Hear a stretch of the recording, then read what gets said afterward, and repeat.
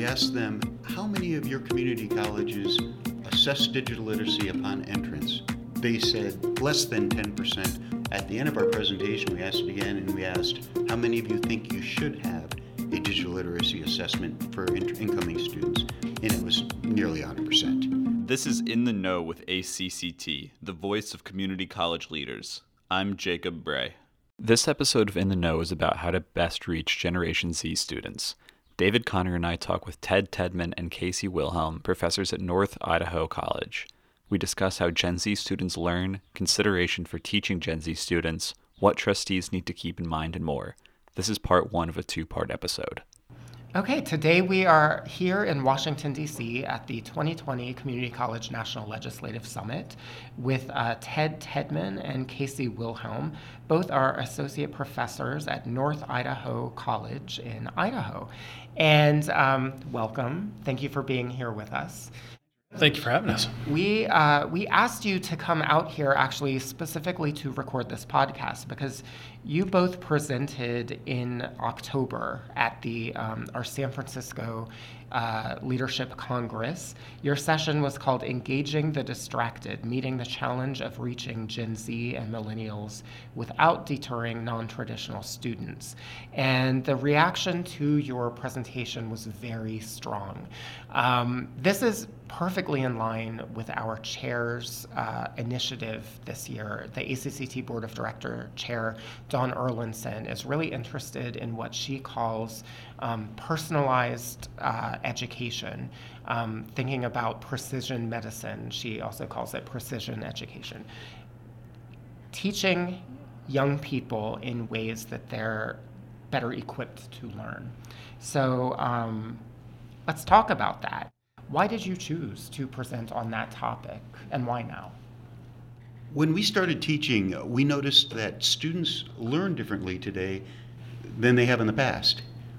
When you used to be able to give a textbook and say, hey, read chapter 1, I'll give you a quiz in it next week, that just doesn't work anymore. Students aren't used to assimilating information via textbooks. And so we did a little studying. Casey's working on his doctorate, and we focused primarily on generational differences in learning.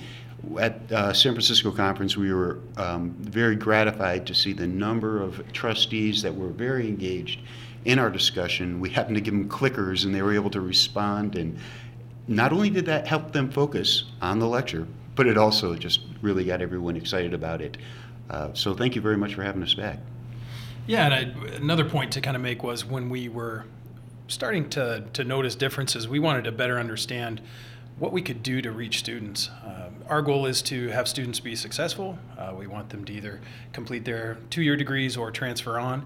And we were just noticing that there was a disconnect that continued to get wider. Almost the divide continued to develop. And instead of us just kind of doing the old methodologies we were using, we really wanted to try to investigate maybe how we could change the paradigm a little bit, what we could do to better reach some of these students to make sure that they were succeeding.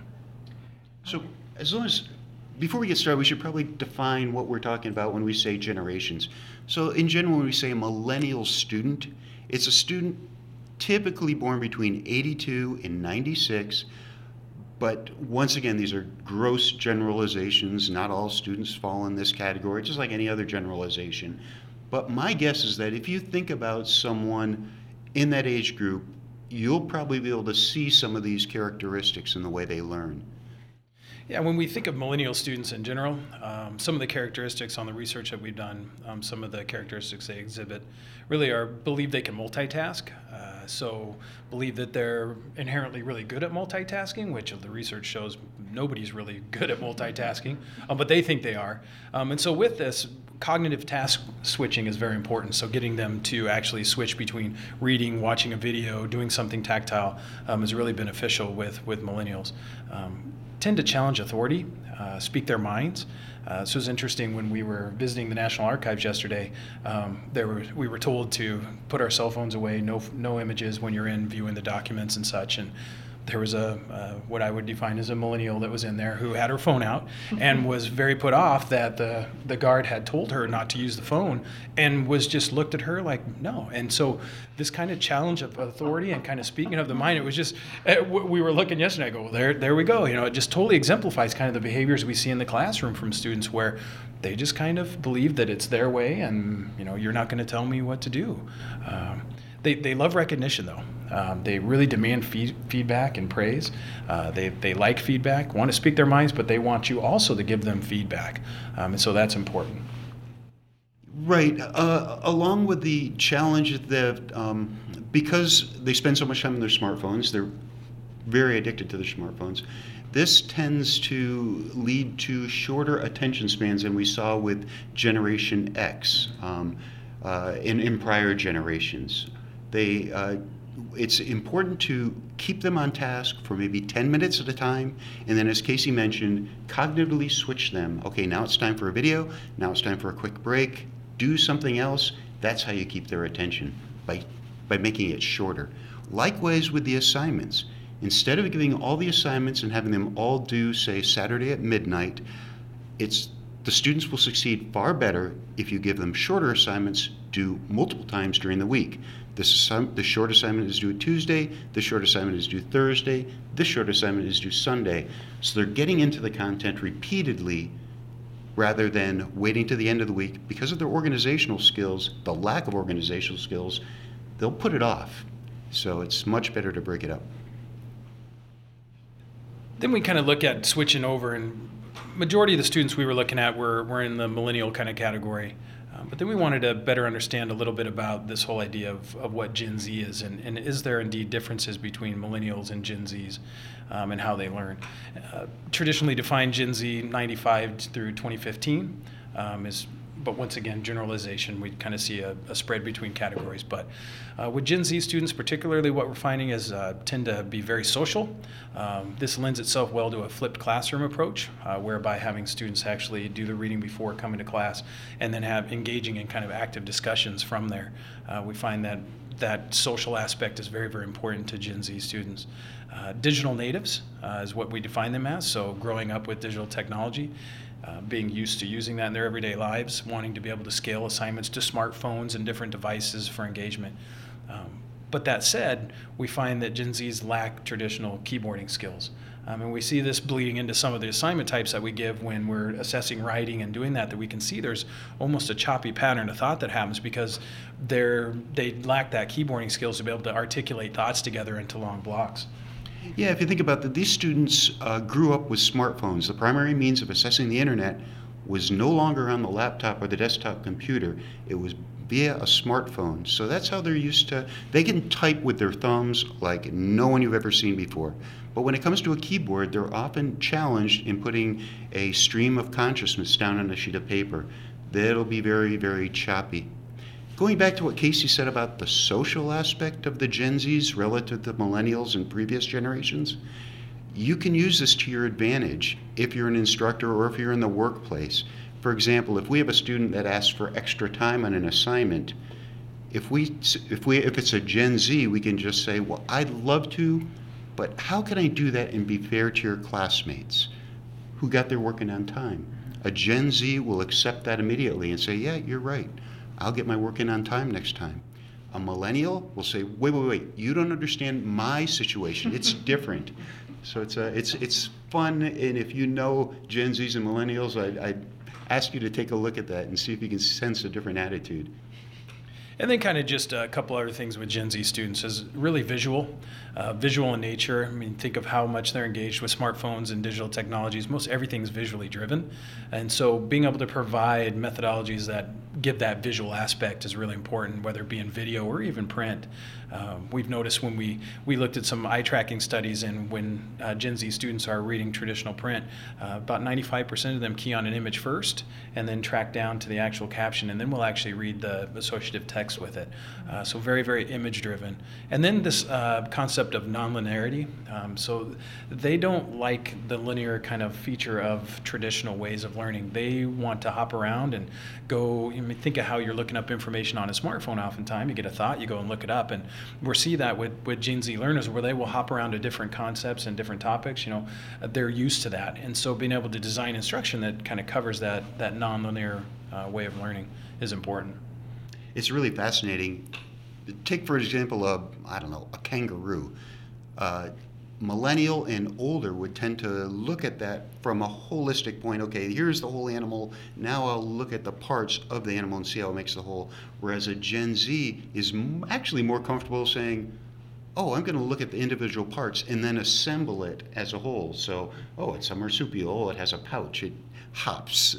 Looking at the different parts and then putting it together on their own. They actually prefer to learn that way rather than you to have them force it down. This is the whole, and now look at the parts. It's fascinating the way they learn, but if you think about the way they're used to assessing information through a smartphone, they're jumping around all the time. They're hopping on Wikipedia, they're hopping on Twitter, they're doing their Snapchat, jumping from thing to thing, and they're comfortable with that. So we need to come up with learning strategies that meet that, while at the same time doesn't turn away non-traditional students that prefer looking at the holistic, or that prefer the written text more than the images. That's the challenge for professors today. To maybe blur some of the generational divides here, an embarrassing little personal story. I was in Ireland last spring with my family at the airport on the way back, and there was a sign that said, "No photography." It had a picture, like an icon of a camera, but it was also written in Irish, and the Irish word was so interesting looking. It was so long. It was like, I don't know, something I would expect to find in Iceland or something. So it was so interesting looking, I almost took a picture of it, a picture of the sign that says no photographs. In the instant, I went blank and went to that, and then I snapped to my senses right before I took the picture, but not before security got to me and asked what I was doing. And so I'm Generation X. I'm significantly older than especially Generation Z, and yet I feel like I've been affected by mobile technology. So I guess something I've been wondering is, how much do you think technology has to do with this, and how much do you think might be more inherent? Because in these conversations, we actually hear about ADD and ADHD and other forms of neurocognitive differences. And I wonder how much of that is societal, how much of it is the way that people interact with the world and technology now. Do you have any sense of that? And does it matter? I think it definitely matters. And I think it's a combination of factors that have led to what we see. But I do think digital technology is definitely creating an impact for students that we have now. There was a study that we read with NFL players that were incoming NFL players that were coming into the league, and they were sitting in film sessions, and they had noticed that there was just a disconnect that was happening within these film sessions. Like they almost couldn't focus. So they brought in some experts to kind of just watch and see what was happening. Well, it was essentially a physical disconnect from their devices, because in these sessions they would make the players take their phones and put them away and isolate them, and then they could use them when the sessions were done. So they didn't want anybody disengaged or doing anything on social media. Well, they don't want to record the plays and everything too. They don't want that to get out. Right.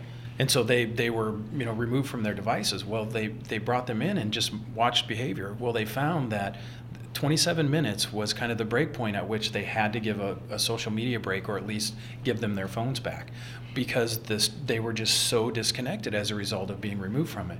And I've definitely seen that in my classes. We teach at community college, as we said, in North Idaho, and our student population, even with a class that's 50 minutes, I about halfway through just kind of stop, let them take a little break to reconnect, because I noticed their attention spans, they don't have them. And so I almost call it, hey, take a social media break, use the restroom, do whatever. We'll reconvene in 5 minutes, and then we'll get back and kind of go back on task. It's amazing that we have to do that even in a 50-minute class, but we do. It's little things. So I think that's definitely been created as a result of the increased use of technology, is that their attention spans and their ability to focus for long periods of time is really gone. This has been part 1 of a 2-part episode about Generation Z students. In part 2, we'll pick back up with discussion of Generation Z students and their use of technology, specifically smartphones. Make sure you subscribe so you're notified when we release part 2 next week. Thanks for listening. We'll see you soon.